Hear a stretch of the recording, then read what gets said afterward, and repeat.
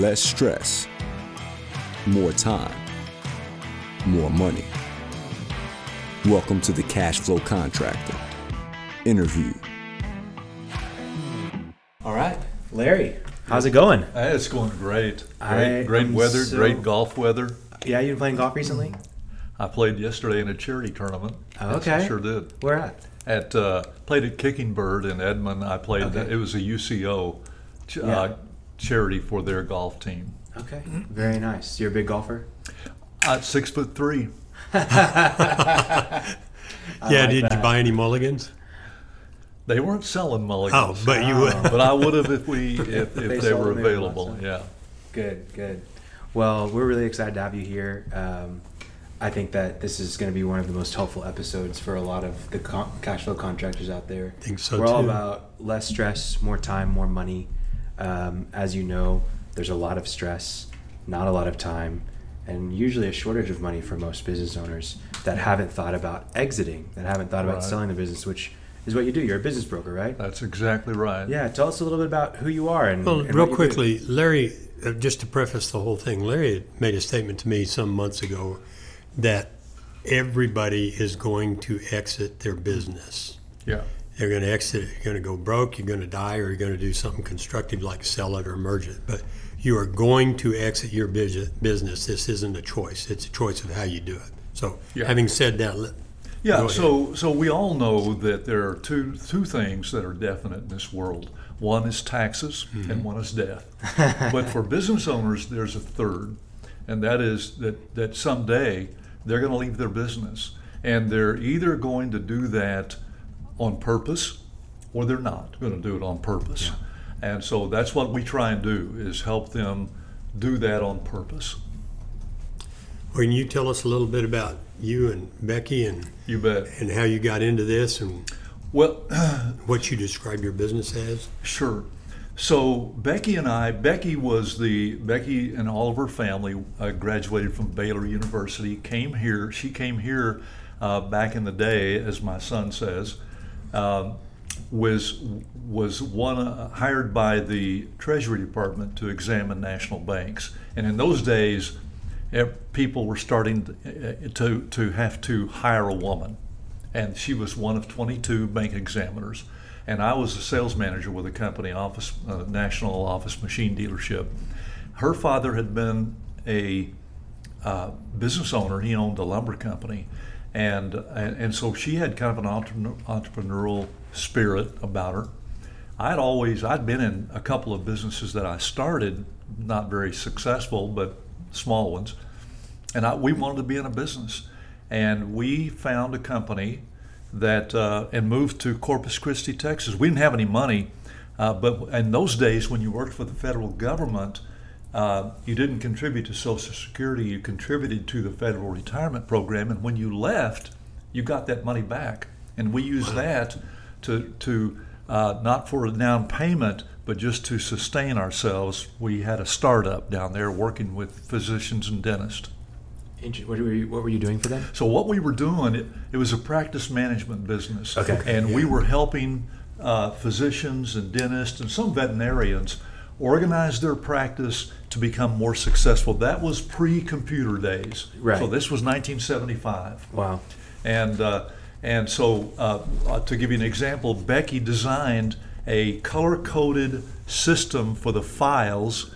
And in South Texas, there's a lot of Medicaid and Medicare. And Medicare, because of the winter Texans that come down there from Wisconsin and Michigan and whatever. And so, and the doctors weren't making any money, and they were seeing patients all day long, and they were complaining they just weren't making money. Well, so Becky got in the files and started seeing all of these file folders full of insurance claims that they hadn't filed, because their staff just didn't know how to do it. And so she developed a color coding system and Martin, you would love this, current, 30 days, 60 days, 90 days, and over, that the patient hadn't paid or the patient's insurance company hadn't paid because they weren't filed. Interesting. So Becky started that kind of process, and money started coming in, and Becky started doing a quarterly report. And so we would have a clinic of 6 or 8 doctors. And when Becky was scheduled to come in to give that quarterly report, every single one of them were there with their wives, because they were just starting to really cash in. See the benefits. And see the benefits. Yeah. So it just in passing, my wife's in the medical field, and the same thing of not collecting insurance is absolutely still going on. There are many, many practices. But anyway, that's an aside. So but it's that still was there. 1975. In 82, I just decided that Corpus Christi is where we lived, and all of South Texas down to the Rio Grande Valley area was where was our customer base. I just wanted to come back. I had been in the military. That was the only time I'd been away from Oklahoma other than that. And so I thought, well, I'll sell the business. And I lucked into selling Sell the your business. business. Say again? Yeah, sell your Selling business. my business, that's right. And I did it. And then we began looking at what could we do here. And I thought, well, I'm a pretty good salesman. I may go into commercial real estate. We looked at Schlotsky's. We looked at a bunch of different things. And then one day I'm reading the Wall Street Journal, and there's an ad for a company that's selling franchises in selling businesses. And I thought, well, shoot, I already know how to do that. I did it once. And so I flew to Boston and interviewed with this company that was franchising. And they had a franchisee out in Phoenix, so I flew there to talk to that guy and see how it was going. He was doing great. So I thought, I think I may do that. So I did.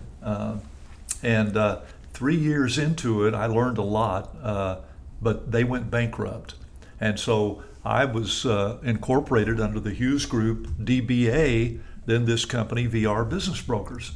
And so I just kept the Hughes Group and just kept going. And Just approximately, I think I know the number. How many businesses have you sold? we're approaching 700 And mostly on behalf of the seller. on behalf, and Usually. 99%. Once in a while, I'll do something for. We'll work with a private equity group to find a business, but not very much. I just want people to understand that you're listening. It'll be apparent anyway, but that they're listening to the voice of experience. This isn't theory. And I'd like to ask you a question. I know you recall how we met, Yes. and I want people to know Khalil, this guy. I am still bitter. I had a great client, okay, and I was working with him and making some money, and then this guy comes in. He's a great guy, but he sells the damn company to a hedge fund. And the hedge fund, private equity fund. Yeah, private equity. And they didn't need a coach. So I'm out of business. Can you tell them a little bit about that guy? And So yes, I will. So I walk in and I have a meeting with the owner, who is at that time about 74, 75 years old. And if you saw him on the street, you would give him some money. Hopefully he could go buy a Coke or something like that. That's how he looked. And he had a very successful business. Genius. But I walk into the conference room, and there on the board, the whiteboards were all around, and there were goals, there were items to do, things, and I thought, well, this company's pretty progressive on their goal setting and all those. And he said, oh, no, I don't do that. He said, that's that guy's Martin's work. And so anyway, that was the first time I'd heard of it. But what about the selling part of it? Well, He was okay. So I was referred in by his attorney, and he told me, he said, Larry, look, you seem like a nice person, but I don't need you. I have a customer that offered me $8 million cash, and he said, that's a lot of money. And I said, well, it is a lot of money, but how do you know that's the right number? And he said, well, I don't know. It's just a lot of money. And I said, well, wouldn't you like to know that you're getting everything, the full value out of your business before you take that money? And he said, yeah. So he hired us to value the business first, which is what we always do first, is value the business. And so we did. We valued it. And it took us quite a while, because his financials for a successful business making millions of dollars, he had his financials he had were in terrible issues shape. with bookkeeping and financials. He said, what? I've never heard You of mean, that. how could that happen? How could that happen? We'll get back to Cliff here in just a minute, but you said valuing your business.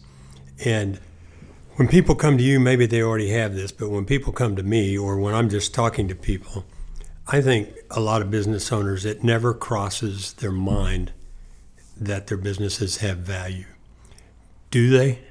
Yeah, so what happens to a business owner is he knows all of the issues in his business. He knows the problems upside down and whatever. And he cannot imagine that really somebody else would want all those problems.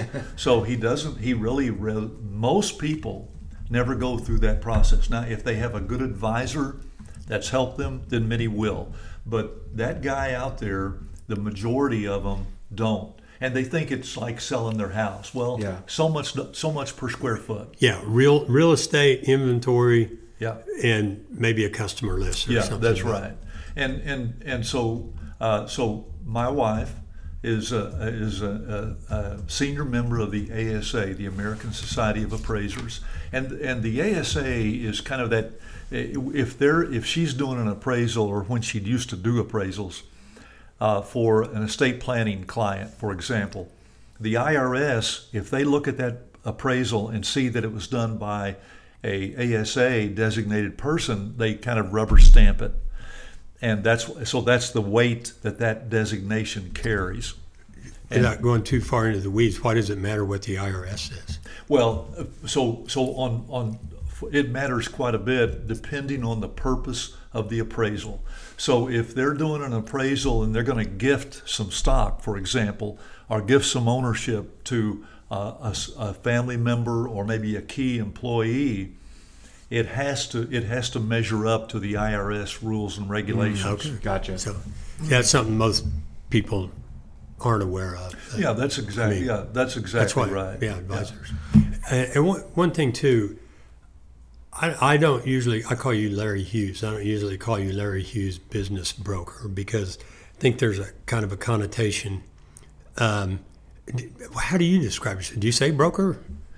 Well, yeah, I mean, there are a lot of people that are been out of shape about nomenclature and what they want to be called, and people want to be called an M&A specialist, Which is mergers and acquisitions. That's right, or investment bankers and things like that.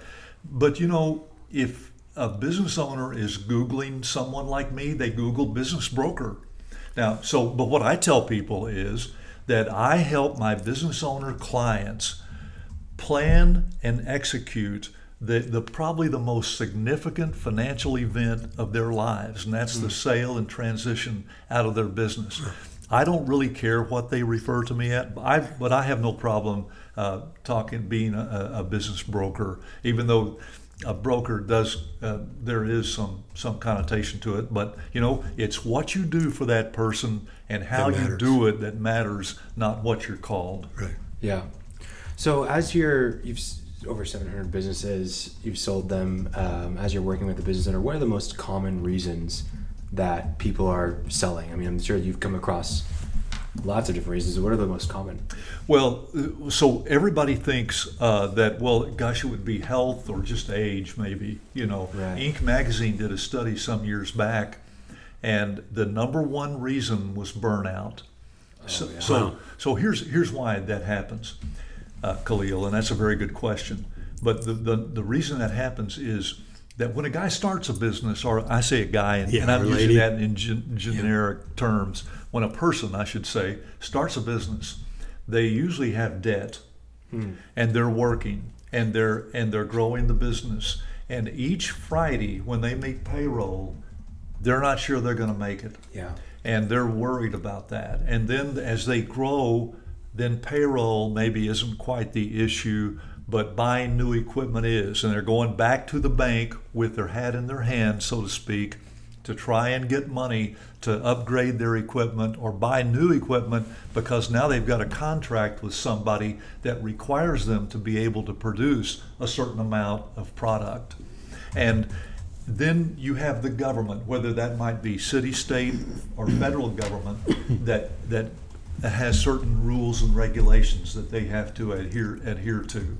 And then they have a key employee that they're kind of thinking, boy, this person is really growing in stature in the business. My wife and I think we're going to be able to take off and take some of those vacations and get away, and that guy leaves.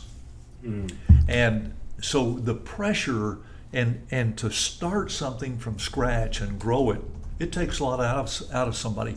Usually I find in somewhere in that 10 to 12 year period from the time a guy starts a business, they start thinking about, how long do I want to do this? Yeah. Or would I like to sell? So that's what causes that stress factor. But other reasons are age. The age is one of the reasons, and health is one. Yeah. And so a number of years ago, I got a call from a CPA, and he said, Larry, would you help my client? He needs to sell. He's had 4 heart attacks, and he really needs to sell. And so I went to visit the guy. He had a little manufacturing company. If you've ever seen Cox Cable out there standing in those buckets working on the lines, that was his major product that he made. His business had come from $1.8 million in revenues to $600,000 because he'd had 4 heart attacks. And guess what I found him doing in the parking lot when I drove up? He was out there smoking a cigarette. Yeah. And so actually I put together a group, and we bought that business, and within 2 years he and his wife both had died. Man. And because of that. So health reasons are a really good reason. When you see those health situations, do you think it's maybe not primarily, but at least in some way contributed to stress from the business? Yeah, and definitely, and that's true, and there's a lot of science behind that. Yeah. That stress does cause. And so I think it's interesting because, we're going to dive into the selling the business a lot, or what it takes to sell a good business. But I would also venture to say that it's not just smart for your cash out at the end, but it's also smart for your health while you're doing your business. Because you're seeing it firsthand how stress is causing their health to deteriorate. That's exactly right, and so preparing that business, planning to sell that business is so important, and that's one reason is to prevent those kinds of things. Mm-hmm. One of the parallels I'll draw a little later, but I want to mention it now because I'll probably forget it. But is when you build a business to sell, you are also building a business that you might choose to keep. Because if it's making extraordinary income and it runs relatively hands-off, which is why you want to sell it, which is what makes it attractive to buyers, then, hey, maybe I don't want to sell it. But you make a good point, and maybe I'll ask you to make it again, that if you sell a business, you're probably not going to make as much money as if you keep it. Well, and you're still going to be active, but so something along those lines. That's right, Martin. And in most cases, and there are some exceptions, but in most cases, keeping the business, you make more money in the long run than you do selling it. Mm-hmm. The problem is there's a certain gene, I think, in entrepreneurial people that they need to be in control. Mm-hmm. And keeping that business and not being there day in and day out, it's impossible for them. And let's go back to our mutual client, Cliff, that we were talking about. There's no way. There is absolutely no way Cliff could have not been there every day. Right. And he would never have been able to work in that kind of situation where he turned over those things to somebody else. But one is he was brilliant. Yeah, he's a special guy. Yeah, he was. Well, you say he was 74 years old, and he had a Harley, and he had a Callaway Camaro, 750 horse. Yeah, and white hair flying down, monkey bars on that That's right. on that Harley. Yeah, he did. But that and there are some people that have that capability to walk away and turn it over to somebody. But that's why most people don't do that. Yeah. But back kind of. So we've been out and back, but do businesses have value? like the guy driving down the road listening on a podcast, he's not even going to hear all of this at once. But you're talking millions and 8 million and whatever else happened with Cliff, and he's thinking, that's for those guys. Yeah. I'm just me and my 4 employees or 6 employees. Do they have value? Absolutely. And value is wrapped up in one key item, and that's cash flow. So if a business has, and this is what I look at. Now this, I'm sure that you have kind of your criteria, but I look at a business that's been there 5 years and has success. And by success, I mean the owner is making a livable wage out of the business. And literally, do you mean that as a salary, not yes. draws? Yes. Okay. Yeah. And then that business has value, and value is we to a certain extent. And I always accuse CPAs of being historians. They just want to look at the past. That's what they. Well, the past is important, but the value is in the future of that business and future cash flows. And I'll give you a great example. If I were trying to sell a business that made hula hoops, and you two guys probably don't know what hula hoops are, it's way before your time, but then there's no future in that, So that business wouldn't have a certain amount of value. But you look at the future value of that business. What will it do in the future? Can somebody take that business and grow it and make money? Yeah. There, 2 years ago now, almost, on November 15th, 2018, I was in this room when I first met you. I don't know. Well, he's doing deep research. I don't have dates on anything. You gave a talk called Maximizing the Value of Your Business. I'm not sure if you've given that multiple times or it was just that one time, but you gave 5 things to create a highly valuable business, and I kind of wanted to walk through some of these. You bet. So the first one is operating margins above industry standards. Well, I am so impressed that I said one thing that you said 5. I got them written down too. I don't have the date. So why is that important? What does that mean? What does that look like? How would if I'm on this mission to maximize the value of my business, and I want to do these 5 things, how can I do that? How can I get my operating margins above industry standards? That's such a great question. Let me preface what I'm going to tell you by the fact that these 5 metrics that you're talking about, all business owners have to master those 5, and all 5 of them to have a sellable, transferable business. Okay, not just one. That's right. So a business enterprise, that's what people are interested in buying, is a business enterprise. If they don't have those 5, that they can still make lots of money, they can even get wealthy, but it's called a lifestyle business, not a business enterprise that can be sold. So it's a lifestyle business. So that's why, and someone like Martin understands this so well, because getting that business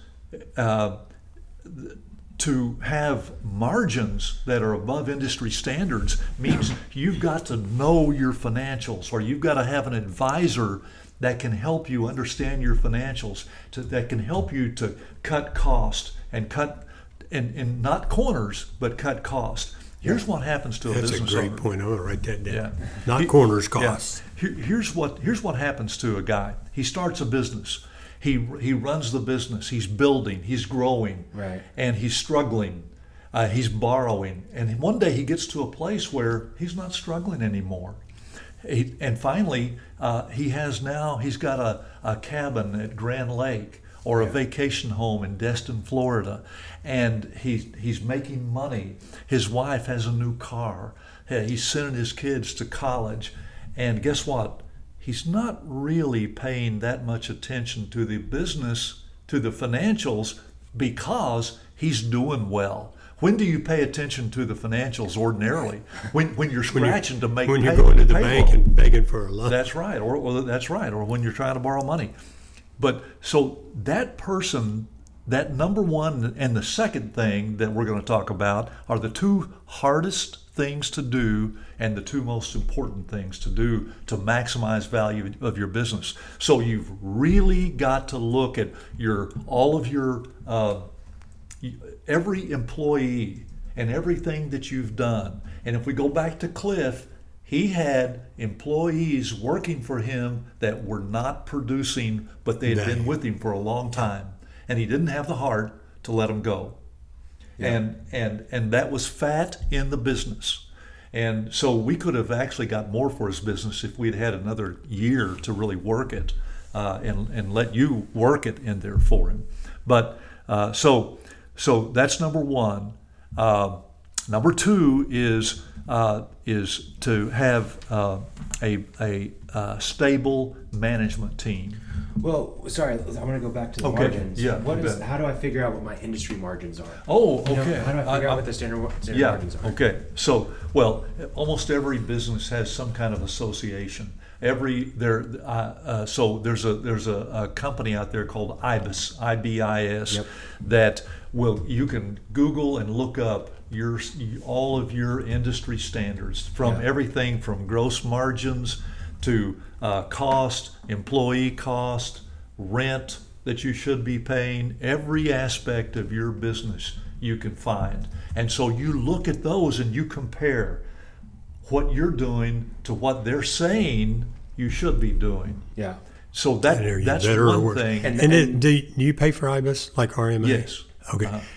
One thing I tell people to start off with is go ask your bank, because banks figure these ratios, they're ratios, these numbers all the time. That's right. And if your banker won't give them to you, go get another bank. But they're interested that you know that because they want you to be healthy. But that's a starting place. It is, and the bank doesn't know that. They get all that information. Yeah. You know. And, no, they get it from these guys, but they pay for it. That's exactly right. That's right. And they'll give that to you. Yeah. So I'm looking to get above industry standards. How far above? Like, let's say industry standard for a remodeling subcontractor is 25%. Depends on which margin you're talking about. Sure, but gross profit margin. Right. Okay. Yeah. What am I just shooting for 26, or am I shooting for 30? What am I shooting for? Well, okay, Khalil, I'm not going to be able to really give you a definitive answer because it depends on your industry and it depends on the competitive nature of your business. Okay. Because sometimes your gross margins are dictated by what you can sell the product for. Well, they are always dictated by that, and you may not be able to do that, so you may have to just look at your own cost to get there.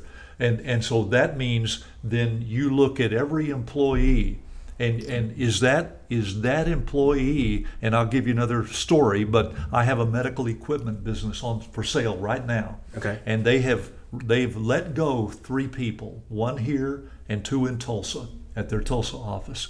And I said, so was that because of COVID? No.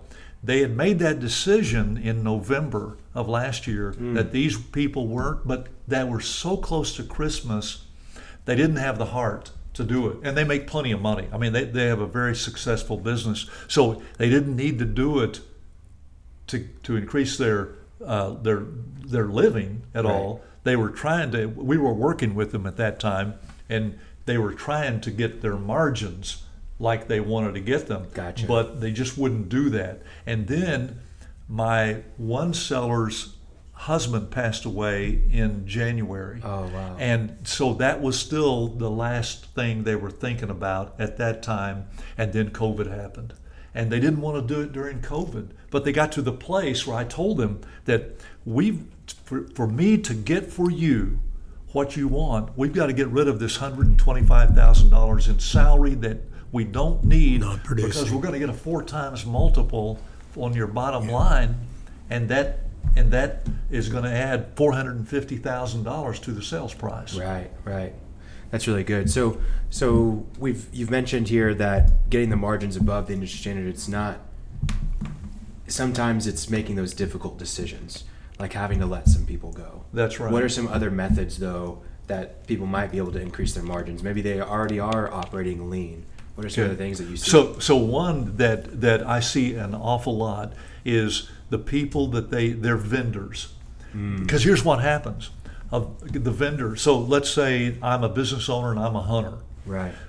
The vendor knows it, and guess what he does? He takes me on hunting trips every year. I get to go on a hunting trip. Or I'm a football fan, and I'm a Chicago Bears fan, and he sends me tickets every year to go to Chicago. And guess what? You pay for those every month for the rest of your life. He is. If you compare to what you're paying for his product to somebody else, you may be paying 25% more than you do. So you have to look at here's what I do. I sit down with everybody and I take the P&L, the profit and loss statement, and I look at the first item, and we talk about that particular item. What is it? Well, Larry, my CPA doesn't really do he doesn't do my books for me every month. He only does them for my tax returns, and so I've got a bookkeeper that I hire to do this, and then I have another accountant that does kind of a semi audit for me every year. Well, so what we try and do is combine all those things into one person and save that money. Right. And then the other thing we look at, one example is phones. So I'll see a big phone expense, and I'll say, okay, tell me about phone expense. Well, I have 2 sons and their wives, and I've got I pay for their phones because we get a better rate if I have a big family group on there. We have to get rid of that. So we just look at line items. I like that. That's really actionable. Had a client in Edmond that you know, and walked in first day and something insurance bill line on the. I said, well, have you assessed your insurance recently? He goes, no, I've always used old Ben. It's a good idea. I walked in the next time. He said he had saved $11,000. The bill that was lying there was a renewal, and he saved $11,000. Yeah. Don't know the size of this guy's business, but it was enough.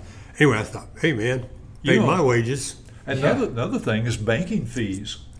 3% on your margins. And if you take credit card, you have to look at your credit card fees. Yeah. Can you do better someplace else? You know, a lot of restaurants, for example, won't accept American Express because the fee is too much. Well, Larry, I don't know if we've talked about this, but I have what I call the 1% rule.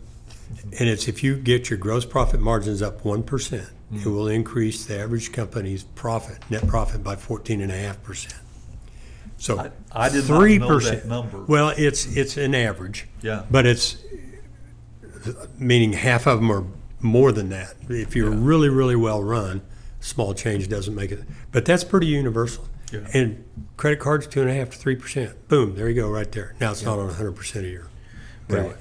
Well, I think that's really actionable. But I mean, with that, looking at the P&L, you do have to have good books to be able to do that. Boy, Khalil, we could spend the next 3 hours talking about that.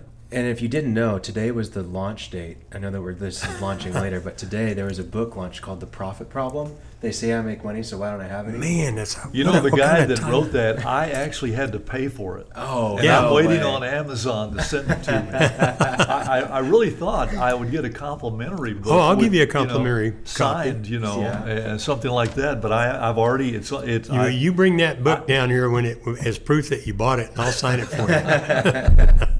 That's great. Okay, so I broke you up. You were going on to a stable and motivated management team. Yeah, this is the second thing. That's right. That you can do to create a highly valuable business. That's right. A stable, motivated management team. And so, why is that hard? You would think, well, that would be one of the easier things to do. Now, remember, we're not talking about $50 million a year businesses. We're talking about what I call, and we're not even talking about lower mid-market. We're talking about Main Street and Upper Main Street. So businesses that will sell for, say, $5 million and below. Okay. Just to sales price. Sales price. So to bring that home. Yeah. That's where the majority of businesses are. Okay. The majority. In fact, the SBA says that something like 90% of businesses have 10 employees. or less. Well, here's a stat for you because I looked it up. It's in my book. What was the name of that book? No. There are 30.2 million businesses in the United States right now. 4% make $1 million in sales. Yeah. 85% never hire an employee. Yeah. Yeah. So, and there are lots of reasons for it and so on, but that Right. still leaves 12 million businesses out there in that range. Yeah. But, So when I said that an owner, a business owner, has to manage these 5 metrics Yeah. to have a sellable, transferable business, and we talked about operating margins and management. The reason management is so difficult for the business owner is that it's money, because he started his business, and I don't want to beat a dead horse, but he is now at a place where he's making good money, and his mentality is he's the chief bottle washer and custodian and everything else. He's got his hand in everything in the business. Yeah. A guy named Jim Collins, you guys probably know, wrote a book called Good to Great, and he's the one that kind of coined the phrase of working on the business and not in the business. So the management part of it is they don't want to part with the money to get a good quality person to come in and take some of that everyday work off of off of them, and they just don't want to do that. But that's important. And here's why: what happens when a buyer buys a business that he knows nothing about? He needs the person who's running the business. He needs. That's right. He needs. And I say a team. It can be one person. Oh, so this motivated management team can be one really good manager. That's right. It can be a good general manager kind of guy, but he's got to be a level above the typical people in the business. Okay. So let me give you an example. Let's take a heating and air conditioning business, who every guy that he hires has great skill set in working in the heating and air conditioning area, but most of them aren't businessmen. Sure. They're not managers. So he's got to find that manager to take over that when he's not there. Or what happens if something happens to him? And let's say he's got a business and he's making $200,000, $300,000, $400,000 a year, every year, but he's the guy that drives the bus. What happens to his family when something happens to him? He is the business. It can't be sold. That they'll get something for some of the furniture fixtures and equipment. Somebody might give them a little bit of money, for the name. That's it. well, the other addition to that, when they buy the company, what happens to the owner? He's usually, or she is, see you later. Even though, we got a contract to stay for 2 years, but he just gave you $6 million. You might be hard to find. Yeah, that's why today it's we'll take our classic example of Cliff. He took 25% of the purchase price he carried. By that you mean? He financed it himself. He took payments instead of. That's right, because the private equity group had the money to give him 100%, but they wanted access to him whenever they wanted access to him. Right. And that's exactly right. So if you don't, that person may tomorrow, you may get a call and say, hey, I hope if you need me, here's my cell number, but I'm in Destin, Florida for the rest of my life. Right. Yeah. So if I'm a contractor and I actually do have that general manager right now, or I've thought about hiring them, or I can see the person I'm going to groom to be that general manager, how do I keep them stable? What are some ways that I can make sure that they're in a stable spot as a general manager? Yeah, good question, because the worst thing that you want to do is invest in a guy and give him all the training that he has to do, send him to schools, and give him raises, and then have him leave for somebody else. So you can give him a little bit of ownership. Here's the problem with doing that. If I as the owner give my employee some stock in the company and then he leaves in 2 years, what do I have to do? send him a check in Destin, I got to Florida, buy where my he stock lives. back that I gave him. Yeah. You know. Yeah. So one of the things we recommend is that he get stock, but it's not stock. It's all the benefits of stock, and he gets bonuses and things like that. And then in 3 to 5 years or some period of time after you've done this, he earns that in real stock.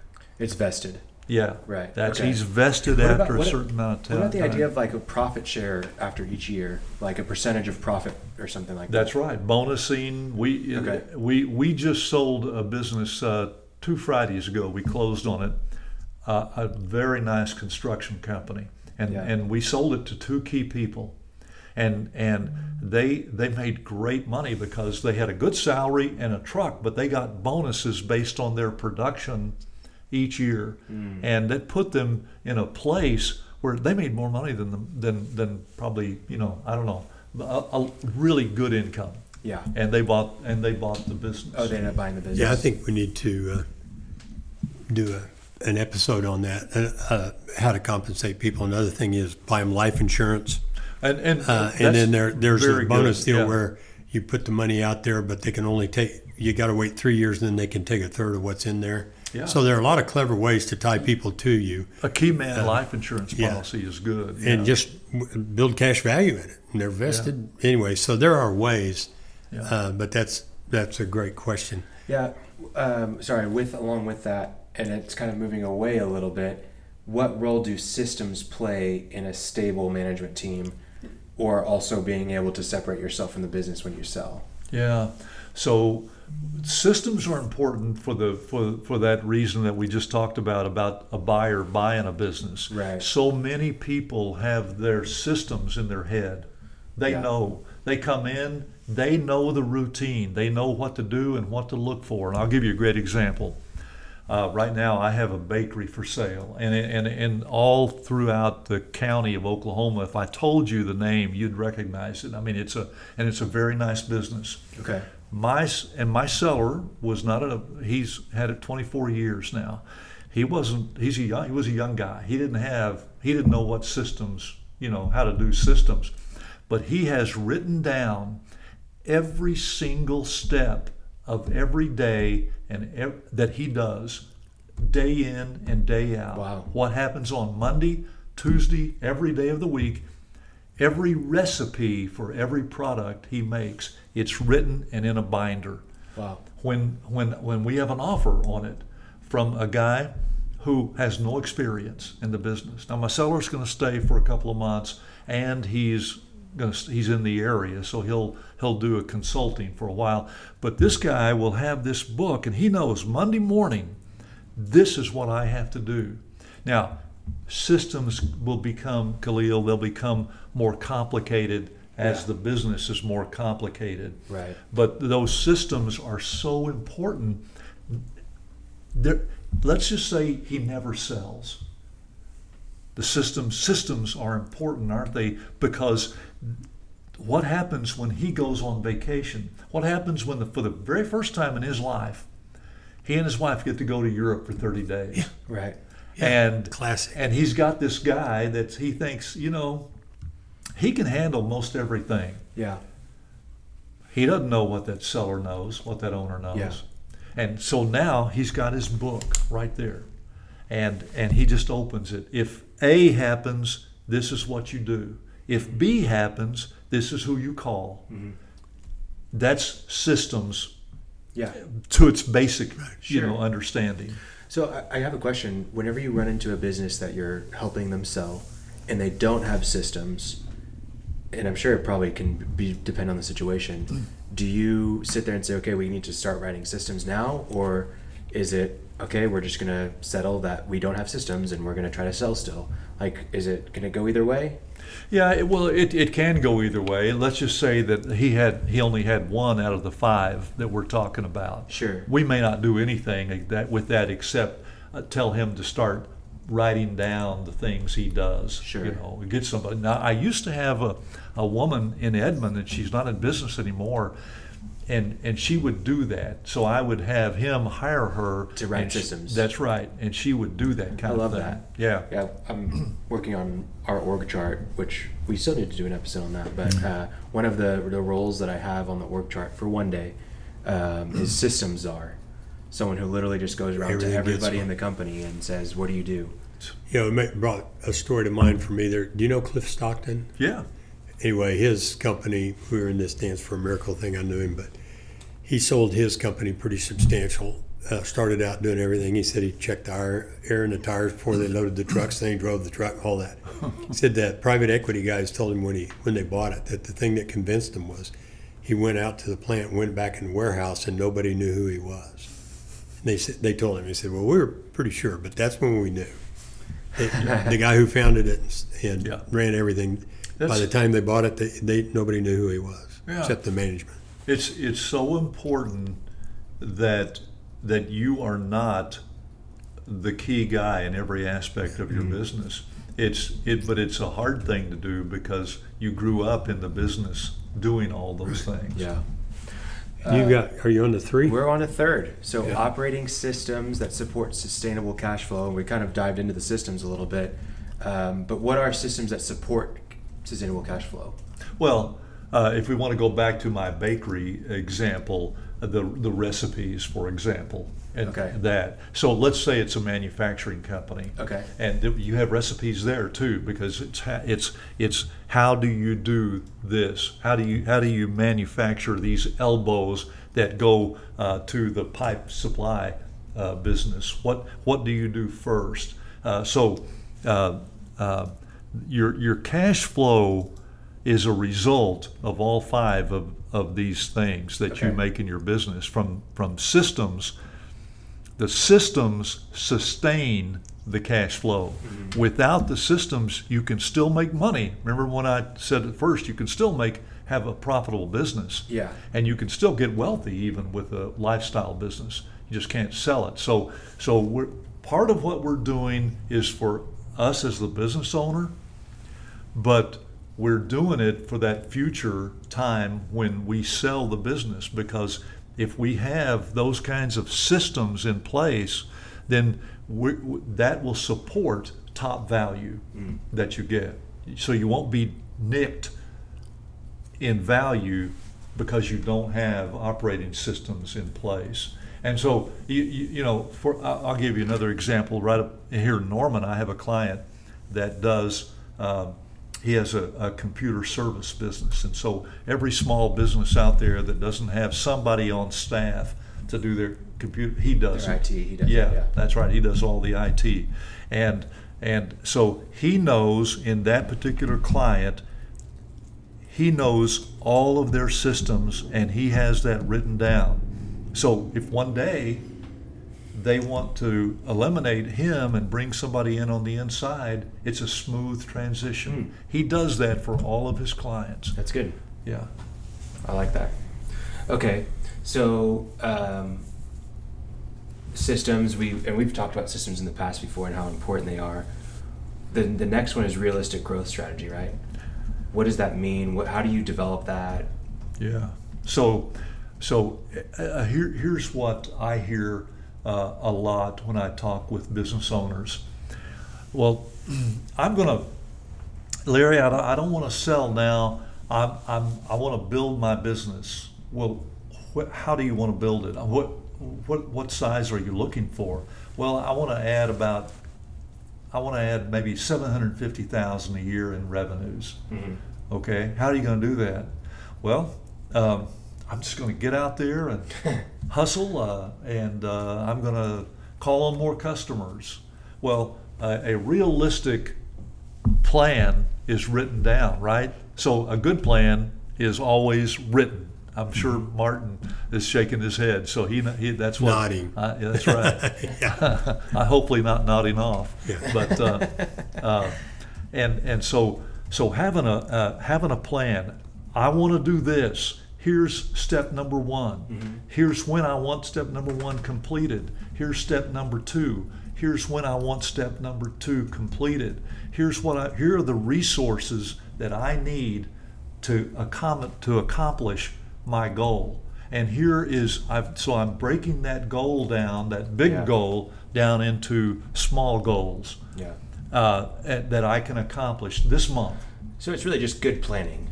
It's good planning. And is that something that whenever you walk into a business that you're helping them develop, or is that something that you're out telling, hey, you need to get with so-and-so, or you just need to do it on your own, or here's a template that you can follow?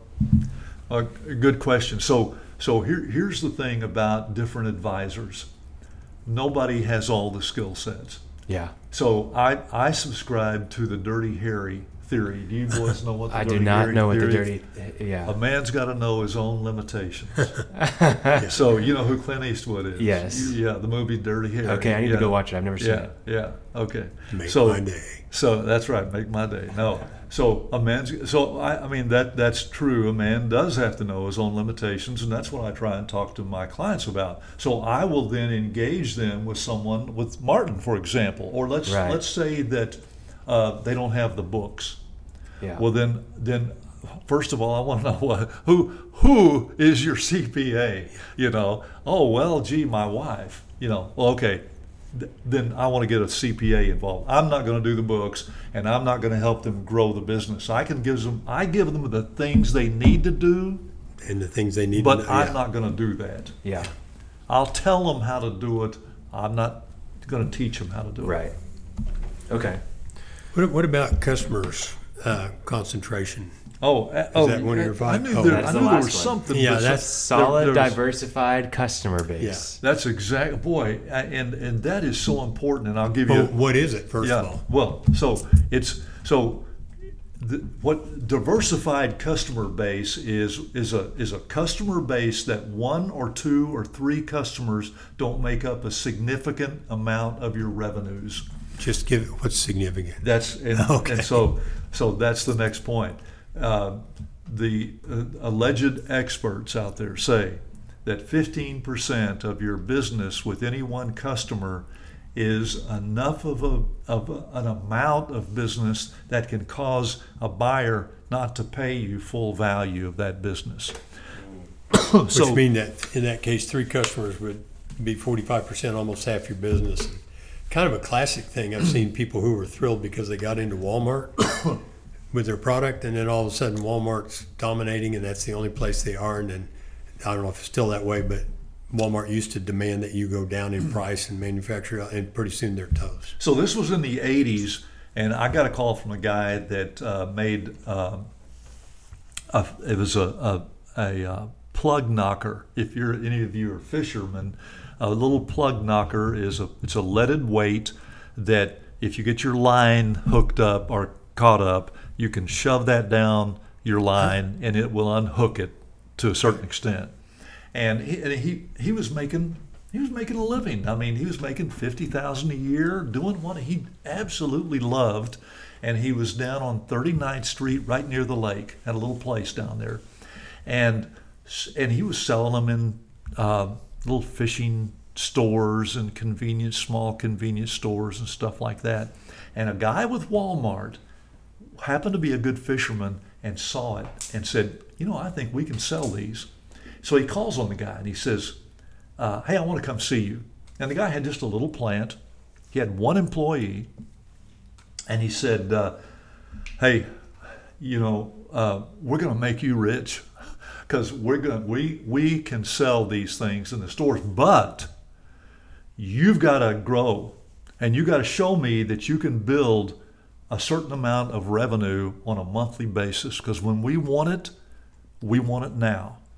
And so the guy goes to the bank, he borrowed $250,000, he bought equipment, and he made their first order. And 6 months go by, he hadn't gotten paid by Walmart. And he's calling the guy. He said, hey, I sent you product 6 months ago. And the guy says, well, let me check on it. He gets back to him and he says, that product is still in our warehouse. We haven't moved it to the stores yet. But hey, if you need the money as bad as you say you need it, I'll give you 20 cents on the dollar for it. And the guy went bankrupt because he couldn't pay his bank. Yeah, I've heard stories like that. Yeah. And so Not that Walmart's bad. No, yeah. I don't know. Not that Walmart's. I've just heard stories Not that unconfirmed. Walmart's bad. That's right. But that's what happens when you're doing business with Godzilla. Right. Yeah. You know. My dad used to say, "Marry an elephant, and you're going to roll to its side of the bed every time." That conjures up quite the picture in my so mind. how do you protect yourself against that? Like, what are Okay. some ways that you suggested? Okay, so here's one thing: you don't want to get rid of Godzilla. Right. You want to create more customers, so that they become less. So Godzilla becomes a less percentage of your gross revenues if it's Godzilla. But let's say it's not Godzilla. Let's just say it's a customer that's got 15 to 20% of your business. Yeah. You have to grow and build. So remember the story I told you about the guy that had the 4 heart attacks? Mm-hmm. So I put together a group of guys and we bought several businesses, and that's one of them that we bought. They were doing $600,000. We sold it when it was doing $4 million later. That was quite a few years later, and everybody made a nice bit of money. All my partners did, and the first thing that we did, and we had a guy who's retired now, but he was part of our group, who was a management kind of consultant, an operations guy, and our client was making. You can make out of fiberglass anything that you make out of steel, and it's better. Wow. And so he had customers that he was spending an inordinate amount of time and not making hardly any money on, making one or twos of these kinds of things. Sure. So what we did, the very first thing is we looked at every single customer he had, and we put a minimum on what orders. So we had to have a minimum order. No matter if you wanted one of these, it And was you're holding X up amount. a bottle cap. Yeah, that's right. I'm holding One a of plastic these. Yeah. water bottle cap, and so that's what we did, and then we instituted, which he didn't have, a marketing plan and a sales plan, which he didn't have, and started and I didn't do. All I did was I would take pizza to the 22 workers once a month or something like that. I didn't have anything to do with any of those things. But that's what we did as a group. We sat down and said, what do we need to do? We came up with these things. That was the main thing that we do. So your diversified customer base has you can't get rid of those customers, but you have to make them insignificant by increasing your customer base and selling more to other customers. Yeah. You know, So- go ahead. That's just really where marketing and sales come in a lot. That's exactly right. Yeah. Okay. Good. We've been, and probably will some more, but talking about the seller side of things. But who buys businesses, and why do they buy them? Yeah, well, so the everything depends on the size of the business. So there are financial buyers out there. There are buyers out there who are creating a job for themselves. Who at one time, I used to go when a company was going to have a layoff, they would call me and I would go to HR and make a presentation to the employees about what are the things they need to do to buy businesses. And some would buy businesses, but so individuals who many times are laid off, or let's say somebody that works for an oil company and they've been through a couple of these, series of downturns, and they've decided that that's the last time they want that to happen to them, and they want to buy a business. The other buyers are private equity groups, strategic buyers, like companies, like for example, this company that I told you that we sold to the employees.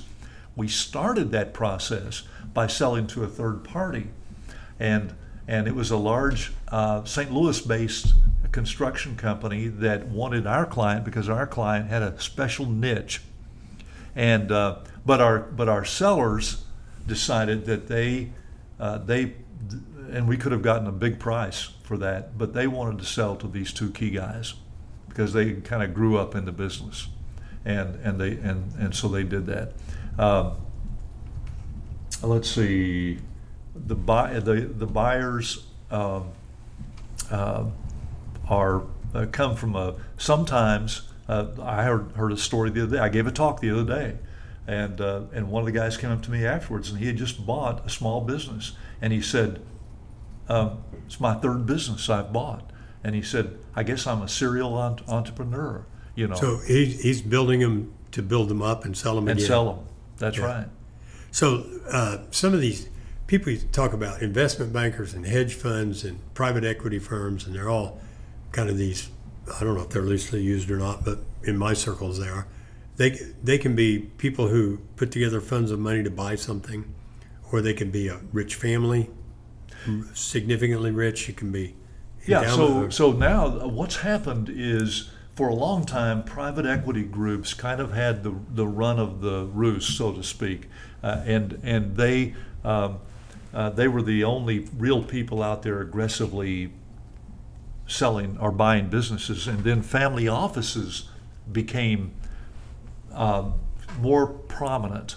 Okay, private equity, just to be clear, because for many years I wasn't clear, but that means that they take ownership, equity, privately. It's not a publicly traded fund that you buy on Wall Street. So that's private equity. That's right. A family office, what? Okay, a family office would be family money that and they've hired someone, or they may even do it themselves.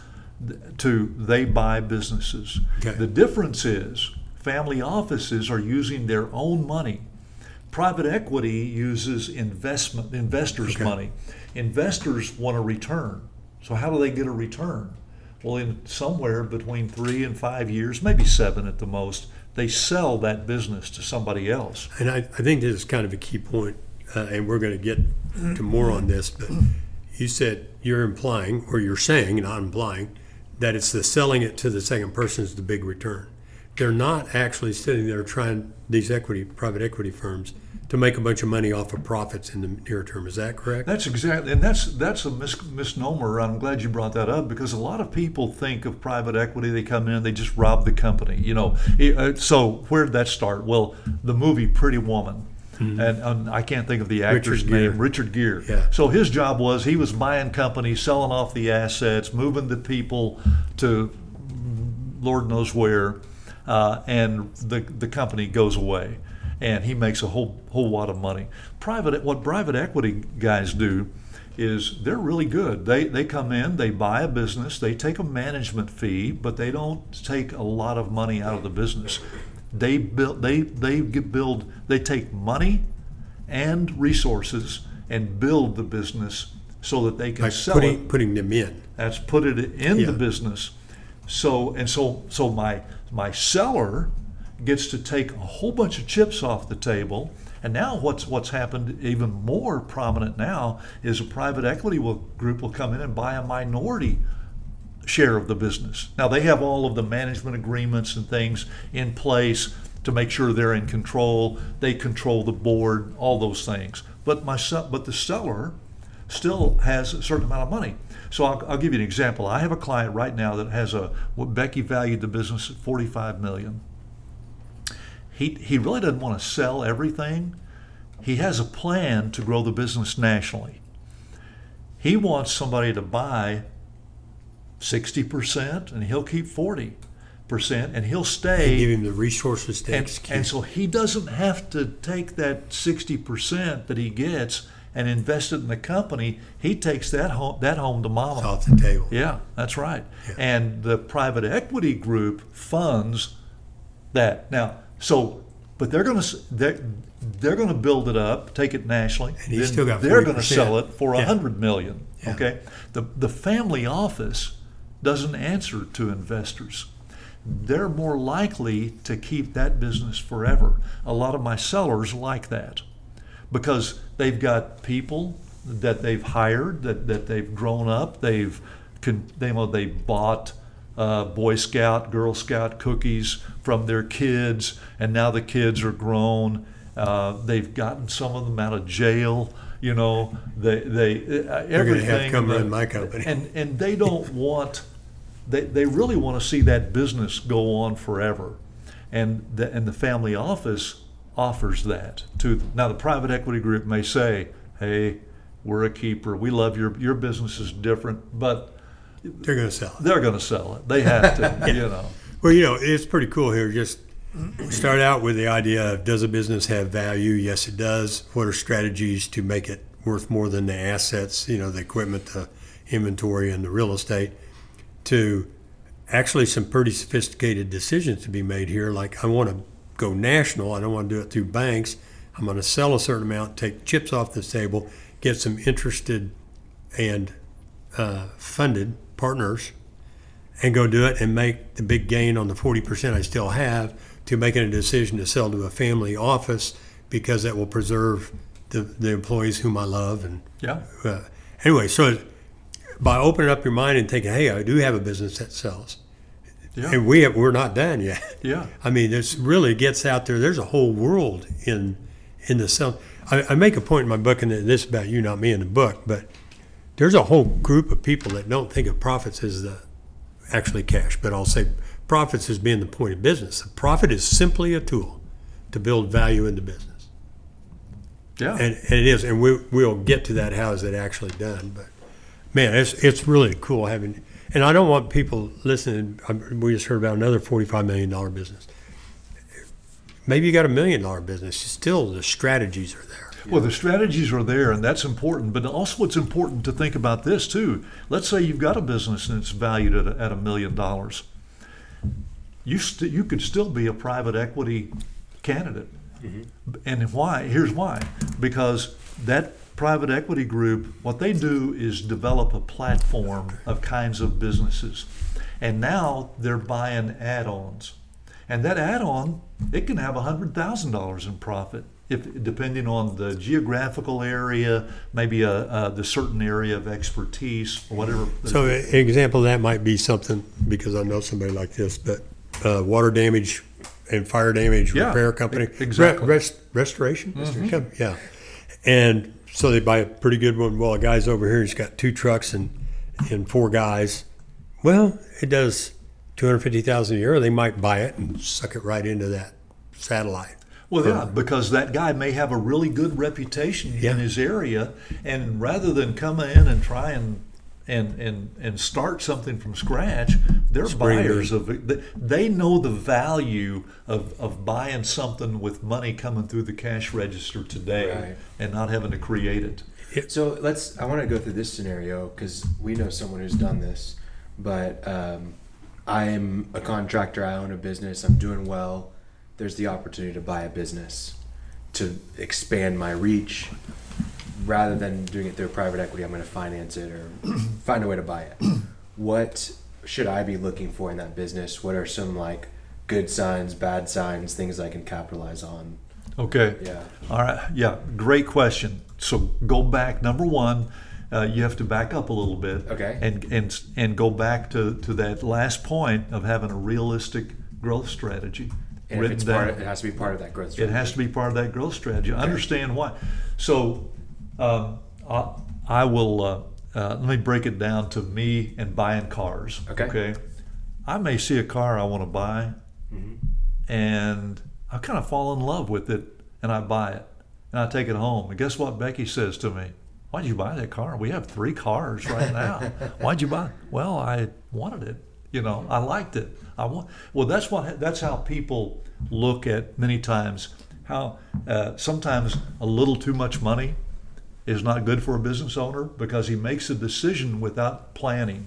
So the very first thing that he has to do, the 5 steps are things for him to look at too, that 5 metrics that we talked about. Yeah. But the key thing for him, for that business owner, is to have a couple of good advisors. Yeah. To help him through that process. Because many times that he wants to grow, but it may be the first time he's ever done that.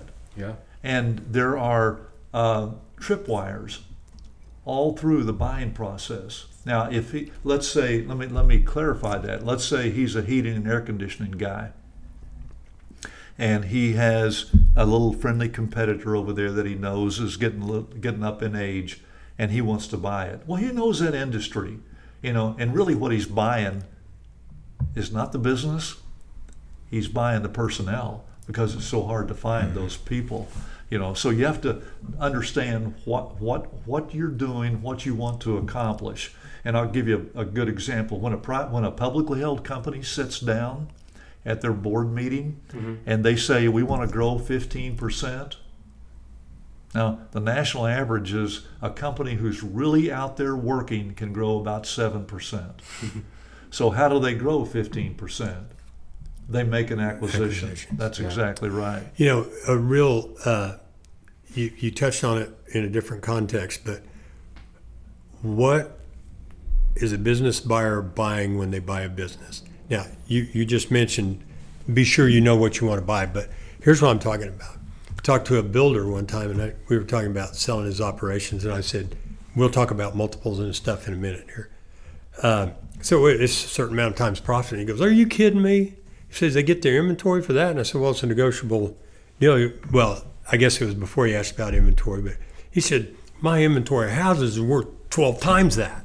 I said, well, they don't get your inventory of houses, but so what do they get? Because I know if they're not thinking about it now, they're going to think about it. I got a fleet of trucks, and I make X amount of dollars in the trucking industry. What am I buying the trucks? Am I buying the industry? What's the deal? Yeah. What do you get when you buy a business? So here's the one thing that I run into a lot, and I'm going to kind of veer from your truck issue to inventory, for example. Sure.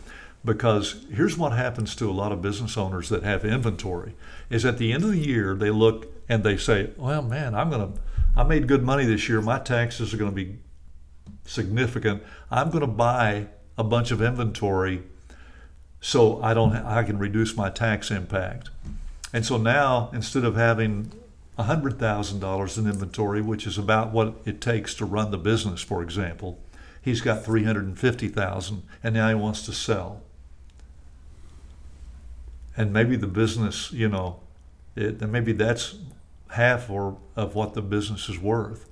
The business is only worth what the cash flow that it's generating is worth. So maybe it's time to explain how the process works. And we can literally talk about the process, but how is the value arrived at? So you mentioned some minutes ago, the multiple, you just said that number. Mm-hmm. How is, in general effects, how is a business valued? Okay, well, that's a good question. So here's what we do. The first thing is we go through the financials and we recast the financials, because what we're trying to show is what is the real bottom line. What does it take in expenses to run that business?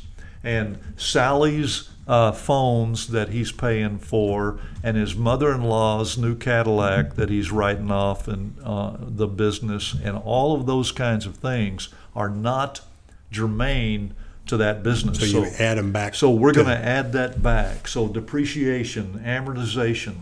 And you have to be careful with depreciation, because some of it's real. If you're buying new equipment every couple of years, you have to leave a certain amount of money in there. But you have to go through that process. And you take the net profit of the company, you take the seller's salary. So I have two kinds of sellers. One that runs a business and takes a very large salary. The other guy takes a very small salary and distributions. And he does that so he doesn't have to pay withholdings and all those kinds of things on the amount. So what we do is we go to the Oklahoma Employment Commission. We look at what is a typical salary for somebody with that size of a business that you'd have to hire, and we plug that salary in, and we take the excess and bring it to the bottom line. If they overpay, if they underpay, you got to subtract. If they don't, you subtract. Right. That's right. So you get to a place where, and so like, for example, like my bakery I was telling you about. Well, they make about $200,000 net, the husband and wife. The wife works part-time. She could be replaced for about $10,000. Well, he can hire someone to run that dadgum bakery for probably, and do a great job for $45,000, let's say, maybe $50,000. And so we take that away, and the rest of it is what the net profit is, and there's some multiple then of that number. So the value is adjusted profit, made more correct, times a multiple. Times some kind of multiple. So two kinds of questions about what is the multiple and what is the multiple. So like 1 times profit, 3 times profit, 10 times profit, and what affects that multiple? Okay, I'm going to give you an answer that's going to please everybody. Okay, I don't know. It depends. It depends. There you go. That's right. But what are some ranges that you would okay. see? Well, let's talk about just your retail kind of business. A guy's got one location, retail kind of business. You know, he's has a little gift store. You're probably looking realistically maybe 2 times earnings and a certain amount for inventory. Okay, so if you made 100,000, you're saying the business would be worth 200. That's right. Okay, the guy owns the store. Do they get the real estate for that? He owns the building. Yeah. Yeah. But so No, he doesn't get the real. This is for what it takes this is to the earn business. that revenue. That's right. So then if he owns the business, for example, well, he can decide to sell it or That would lease be it. additional. He's probably been in it long enough to have paid for the building, so now he gets a check every month for, Yeah, for and rent. the rent. Yeah. Well, let me jump back because I think I heard it from you, but maybe clarify a little bit. If a company has 40 trucks, because that's the number stuck in my head, and they make X amount of dollars and you do the adjustments and you do the multiple, and the value for that business, it took those 40 trucks to make that money. So if they're going to buy the business, they're buying the trucks. And they can look at that then and say, you know what, those trucks sold separately are worth more than selling the business. And at what point they make a decision. That's exactly right. Okay. So my trucking company, for example, they've got over 100 trucks. They make about $8 million net profit. Trucking companies, for example, will get from, depending on the size, but say, and depending on what they hauled, is it long haul, is it overnight, so many different criteria, but they can get 4 to 7 times, depending on the business and what they do and their customer base and all those kinds of things. That price includes every single asset owned by that business. Right. Because that's what it takes to make that money. That's right. Now, so if they own all those trucks, which they hardly ever do, because they're continually having to upgrade, right, and it's financed. So so part of the deal then is how do you structure it? Is the buyer going to assume some of that debt and give them? That was going to be my next question. Yeah. So you have to make a deal. Okay. So there's some negotiations. That's well, that was going to be just quickly mentioned in passing. The business also has cash. It has accounts receivable. It has inventory. Typically, don't go with the nominal sale of the business. It's negotiated at some point. To some extent, Martin, because you have to leave a certain amount of working capital in the business. And what we do is look at the trailing 12 months. Okay. How much working capital does it require the business to have? So how do you get working capital? It's assets minus liabilities, right. Current liabilities. Mm-hmm.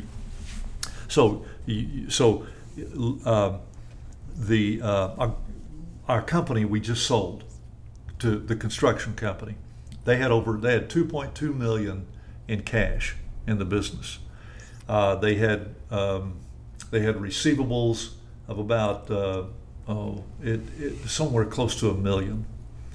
They had to leave $1.5 million in the business, so they got but receivables were about $1.5 million. Yeah. So they got to take the cash, but they didn't get to take everything. They didn't take the receivables. Well, essentially, that's just a price reduction. That's more or less, yeah. And then the other side on the debt, accounts payable, long-term debt, real estate. Well, you sell it. Well, you just described a situation where you negotiate. But if it were just a local retail guy, you keep your debt. You keep your liquid assets. You keep your debt. The guy that gets the receivables gets the payables. Okay. And the seller takes the Wills. debt. Okay. Now I have that, so there's some exceptions to that for in my medical company. Always going to be Yeah, exceptions. they've got 6 vehicles. 2 of them are brand new, but they financed them. So what I'm telling the buyer, the people the guys that are making the offer, is here's what we're selling, and you're going to have to pick up the notes on the 2 vehicles. Or if you don't want to, we'll take them and sell them. Well, they don't want to do that, so Right. they're picking up the notes. And that's just all in negotiations. It's just all in that could have gone negotiations. square around. But what we do is we start the negotiating process with all that stuff on the table. Right. We tell everything up front, and so that everybody knows what the structure is, what is the deal. And the last kind of question I have that is, where do you find buyers? I mean, if I'm sitting in Norman, Oklahoma, I want to sell a business, I'm looking around and say, well, certainly don't know everybody in Norman, Oklahoma, but I know a lot of people. I go, I don't know who would want my business. Where do you find business Okay, buyers? So again, it gets back to the business and how big it is. So if it's let's just say it's what I call a Main Street business, it's going to sell for probably 3 to 5 million or below, not even more than 5. Okay. But below that, there at one time. I spent a lot of money advertising in not only the Daily Oklahoman, but I know these things. I wrote checks. Arkansas Gazette, Kansas City Star, the Dallas Morning News, the Southwest edition of the Wall Street Journal. All those things. Today, I spend about $200 a month, and that's usually in an industry magazine. That's it. Looking for buyers. Looking for buyers. Now it's all online. This is all the small biz, stuff. buy, sell. That's all the Main Main Street Street, yeah. kind of businesses. Now I've got so let's take my large trucking company. We're not doing that. Nobody, you don't even know I've got that for sale. You can't. It's not on my website. It's not anywhere. But what we do is research everybody out there that has all the publicly held companies that own that are trucking companies, and all the private equity groups that own a bevy of trucking companies. They're the only prospects that we send our blind teaser out to. They're the only ones that know about it. So I've got another company right now. It's a franchised business. They're the franchisor selling 120 locations. So I found 32 companies and private equity groups that own franchised businesses in that type, and we do an auction with that. We send out our confidentiality agreement, our one-page teaser, and we tell them that we're running a process, and if they're interested, sign this stuff and get it back to me, and we'll talk about what our process NDA is. stuff, non-disclosure stuff, Yes. confidential. Yeah. Mm-hmm. Man. Yeah, some people Very call it cool. Yeah. Man, well, I mean, I can ask more questions. You want to keep going? You think we should wrap it up? Well, Is anybody I think- going to listen to this much? No, no. I mean, if you don't care about this stuff, no. But if you do, just getting $2 million worth of advice here for the cost of turning on your Bluetooth, you know. I mean, I've certainly discovered that to be true with you. 700 businesses. I'm going to guess. Is there anybody else in the United States, perhaps the world, who sold 700 businesses? Not really. When I go to all my meetings and we talk about that, the majority. So we're a young industry. When I started in 1982, in March of 82, actually is when I started.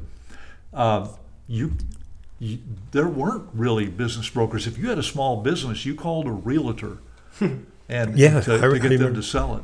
Well, I got to update my book because I said in there that he had sold over 650. Well, so that's it's still true. I have that. But that was last month. that was actually about 4 years ago, Yeah. and I just haven't upgraded it. But yeah. Well, that's very cool. Well, I do want to kind of wrap up and I think Khalil will do it even better. But there are 2 points I want to make because it's a pet peeve.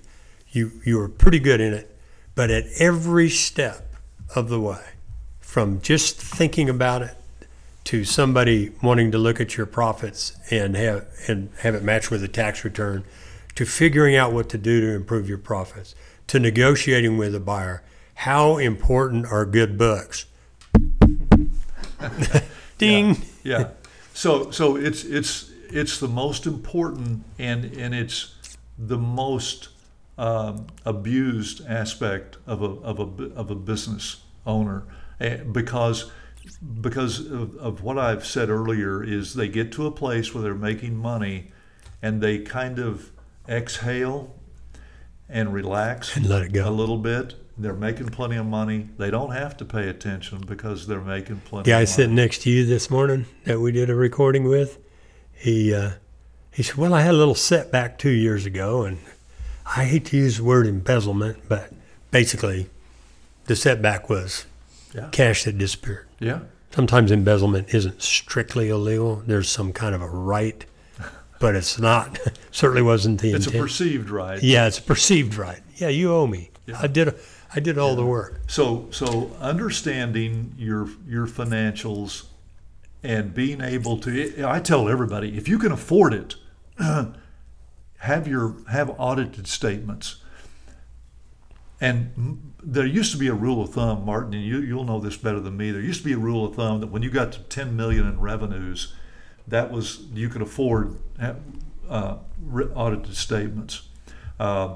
My client that we just sold, the construction company, they have audited statements, and so when the guys that bought it, when they went out and got their attorney and their CPA to do their due diligence, it was a lay down because they didn't have to worry about anything. Because now you don't have to have audited statements, but you have to have good, clean financials. And what I tell people is quit living out of the business. Just pay all the stuff. Give yourself keep your distributions, that's fine. Keep your low salary, that's fine. But don't live out of the business and hide expenses and go build that lake cabin and use your business to finance all the labor and those kinds of things. Such a great realization for people to have is it's a multiple. So if you spend $100,000 building a lake cabin and you got a 5 multiple, you just lost $500,000 worth of valuation. Even if you can show somebody what you did, you're going to be dinged because they're going to say, well, what else about your business have you been crooked. Yeah. But that's a harsh word, but that's and it is not so much crooked, it's just not clear. Yeah. It's not clear. Yeah. And people are spending their hard-earned money to buy that business. They don't want to get into something that may bite them. I'll give you one quick story. I sold a business. This has been about 15 years ago. It was a concrete business. They made the curbs.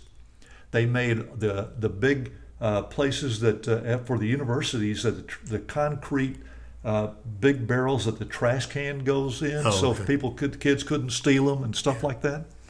And it made about $250,000 a year net profit. I sold it to a guy. He did good due diligence on it. What we didn't know was the 72-year-old guy that ran it, that owned it, was a premier mechanic. He had all these trucks, and when they had a problem, he repaired them himself. So they had no maintenance expense. No maintenance expense. There's a little on the books, not much, where he bought a part here and there. The new guy, he couldn't fix an ink pen. And so instead of making $250 or $275, he was making about $190. Well, that just didn't cut it, Now we sold it for him about 2 or 3 years later. And he did a good job because he was a good salesman. He went out and got new business and kind of grew it to about where it was supposed to be in the first place. But he couldn't fix the trucks. He had to have them all repaired. So there are just things about the business. Get all your financials in order. Don't make it a question as to whether the authenticity of the books are the question. Yeah. Mm. Well, you started with the story about Cliff. Oh yeah. So how did it end up? You had last thing I remembered was we didn't need you. Yeah. So Cliff said he didn't need us. We brought Becky in, introduced him to Becky. Becky went through a 6-month process to value the business, which normally takes us about 45 days.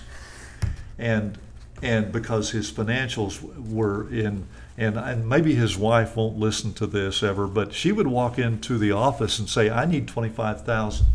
And the girls would write her a check for $25,000. And then he would have to find a way to expense it, that made sense. Well, we had, and he had one employee, for example, that never paid his child support. And so the state then took his whole salary. Cliff, this guy had been with Cliff since he started the business. He had an entry in the P&L where he paid the guy his salary up and above that. So that was just 2 things that he did. So what happened was we valued the business at $20 million. Okay. Then our job was to find buyers, and we invited 4 private equity groups in, but before they could come in, they had to send us a letter of interest with that value, and we went through the whole process with them. Sure. Before they did that, they all sent in, and we invited each one of them in for a visit. Cliff sat down with each one of them, not on the same day, but with each one of them. And then we made a decision. One group came from Texas, and there were 4 of the guys, and they were very sharp. But one of them was about 65 and had gray hair. We had 2 guys from Duke that were 2 young guys that put together a private equity group, and they were very sharp guys, and they wanted the business, and they had the resources. Cliff referred to them as the Dukies. And he said, I like those Dukies, but he said, man, they're just too young. He said, I like that guy with the gray hair. And so they made a proper letter of intent, $20 million. They wanted Cliff to finance part of it. I'll let Cliff tell the numbers, and I think he doesn't mind that we talk about this, but he kept 25%. He financed, and then he kept. Let's see. Actually, it was 25. It was 250,000. No, 2,500,000, and then he financed, and then he invested 2,500,000 back into the business. He took 15 million cash, and but before we got all that, we got that worked out. We hadn't done the deal yet. He said, Larry, I want to go to Houston and see where they live. And I said, good, I'll go with you. He said, nope, I want to go myself. I can take care of it. And I said, okay. I said, I've got a few things I think we can do to enhance it, so don't do anything stupid. He said, do I look like somebody's going to do something stupid? and so I'm out by my pool. I'm cleaning my pool one afternoon, and he calls me. And he doesn't. And Cliff never said, Larry, it's Cliff. He just started talking like I'm, supposed to know. Like I'm supposed to, and actually I did know from after a while. He said, Larry, I signed. And I said, what? He said, well, I was telling the guys how well I liked the deal, and we had, and Cliff and I talked to 5 other businessmen that sold to this group, and we did our due diligence. And he said, I liked them, and I told him I liked them. And the one guy says, well, Cliff, if you like it so much, let's just sign this deal now. And he said, I couldn't think of a reason not to. He said, Larry's going to kill him. So he started out, he could have got 8. Yeah, he wound up at got $20 million valuation. That's right. Then I also know, maybe it's not, but he stands to make some significant earnings again because it's selling again, or might, I don't know. So they've got it on the market at $60 million. So he's going to get 25% of that. Yeah. And so now he's getting what they refer to as the second bite of the apple. And they will sell it. I don't know what they'll sell it for, but they will sell it. So wow, that's really crazy. Yeah. And that's, how long did he have the business before he sold it, roughly? His brother started the business in 1970. Okay. His brother just did not. He just didn't have Cliff's skill set, and the bank was about ready to take it back. Oh wow. And Cliff had loaned him money on several occasions. He was in California at the time. He's from here, but he was in California, and he came back here to talk to the bank, and talking to the bank, he decided to buy it, and basically he took over the loans. Gotcha. And bought it. And that was I think sometime in the late 70s. Okay, so he owned it for a good while. He owned it quite a while. Yeah. Good. Well, that's really cool to hear, and I think this is such a good thing for so many business owners to think about their exit strategy and what really matters when they're running their business. And it's really difficult, you know this when you're in the business, to think about any of these things. Yeah, it's so hard, and the selling a business is very complex. It doesn't have to be as complex as most guys make it, right, because of the planning process. Mm-hmm. And that process starts with having good advisors around you. Yeah, absolutely. That's great. Yeah. Well, you have the 5. Well, the only thing I was going to run through the 5 things. Yeah, go ahead. Okay. Well, so as they're driving around, I think it's been real educational. I love talking about it. I learned something, but you've got to have good margins, and margins, we use software. That's gross profit margins, but net profit margins. Yes. You've got to make good money. You got to have stable management other than you. That's right. right. The presumption, if nothing else, is you're going to be gone. That's right. You want to have systems and processes that make what you do repeatable, and you want to pay attention to your customer concentration so that you don't make all your money off of 1 or 2 guys who could bail on you at any time. Exactly. So, and you're missing one. what did I miss? Realistic growth strategy. That's exactly right. Way to go, Khalil. I didn't have that. I didn't have that in my. Yeah. I didn't have that in my plan. Yeah. And the other question that I get is, well, when should I start that process? And you should start it the day you start the business. Yeah. Most guys don't, because they're head over heels in working. Yeah.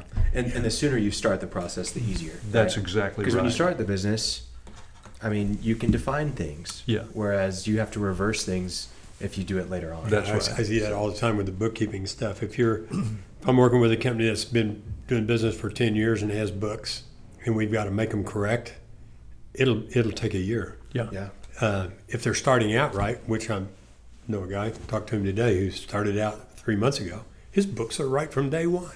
Yeah. It's like, man, he's not ever going to know how easy he has it because he started right. So, well, anyway. Time for our segment where Ethan comes back with his insights. Ethan, how are you doing? Doing good. Good. Very ready. You want to give us, I'm going to give you 90 seconds. 90 seconds? Yeah. You ready? I am ready. All right. Let's start the clock. All right. Everyone is going to exit their business eventually. There's 2 things in life that are certain, but there's 3 for business owners, and it's death, taxes, and the 3rd for business owners is you will exit your business. You should know the value of your business before you sell it. It's very important. Selling your business is not like selling a home. The transition from owning a business to selling it can be one of the biggest decisions of your life. The number one reason Larry sees people selling his business is burnout. They're racking up debt, they're changing rules and regulations. Your key employee may leave. Health and age are other big reasons. Value is in future cash flows. Martin just recapped the 5, but I'll give you some tips on the 5. Is if you're looking for industry standards, go to IBIS and compare yourself to the industry standard margins. It's important to not be the key guy in every aspect of your industry. So hire a management team. Get your systems written down so they're repeatable. Write your growth strategy down and have detailed steps and deadlines. Diversify your customer base. Create more customers so that your bigger clients make up less of your business. And then we moved into selling your business or buying a business, and having good books is very important for both of those so you can value your business appropriately. You talked about how you would value businesses. You would come in, recast their expenses and stuff, and then find their bottom line and then see how much it actually costs them to run that business. And value is adjusted profit times a multiple.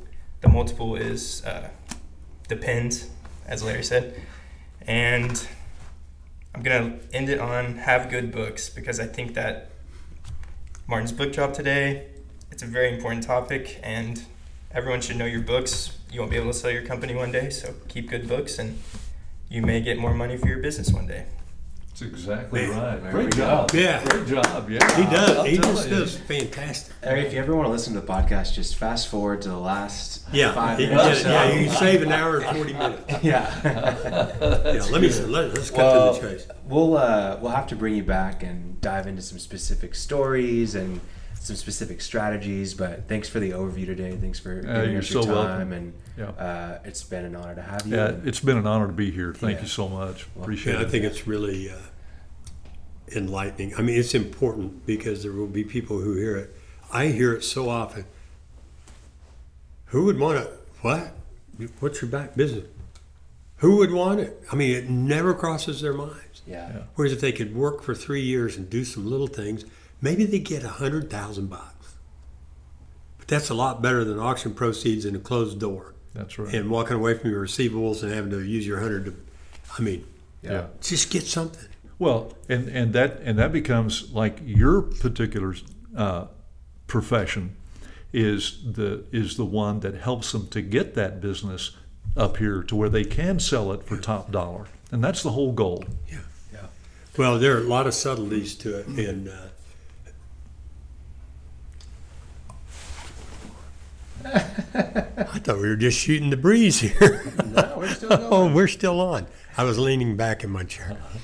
There are a lot of subtleties to it that, like the multiple, and they're not really subtleties. They're just foreign words. The multiple times profit, huh?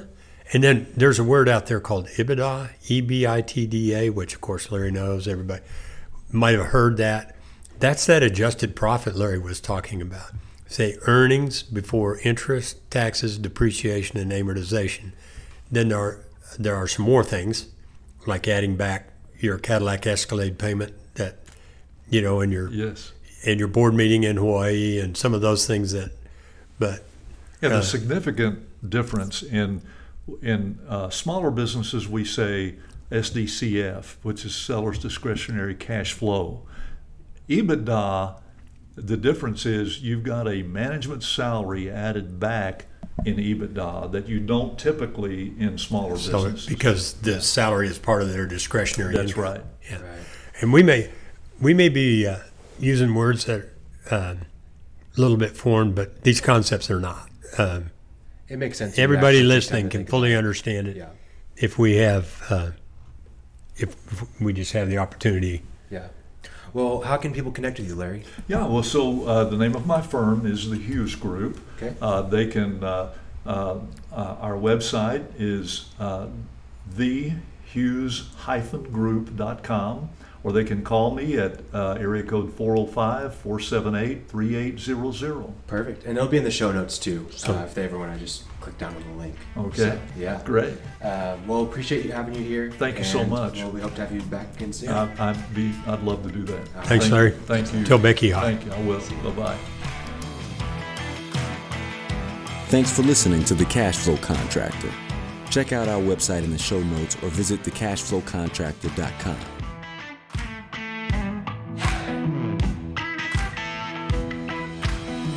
What's up, cash flow contractors? Khalil here. Thank you so much for getting to the end of this episode. It means the world to us that you're listening. I've got a favor to ask. So we are looking for contractors who would like to have a free consult with myself and with Martin for about 30 minutes to an hour. We'll basically just ask you questions about your business, about what it's like for you to work as a contractor, and then we will answer any of your questions specific to your business. Then we'll make that a live episode for other contractors to learn from, to engage with, and we think it's a great way for people to really see clear, specific answers to problems that contractors have. So if that interests you at all, we're not going to share any of your information. You don't even need to say your name on the episode, but I think we want to get some more of these episodes out there. And if you're willing to do that, we've got a link in the show notes that allows you to just submit a form for a consult. Then we'll schedule it with you and record it, and we'll put you live on the podcast. So if that interests you, please check it out in the show notes. If not, no worries. Or if you know someone else that you think would be interested in it, send it to them. That'd be great. but appreciate it. Thank you so much for joining us. And yeah, we hope that you're finding less stress, more time, and more money. Thanks.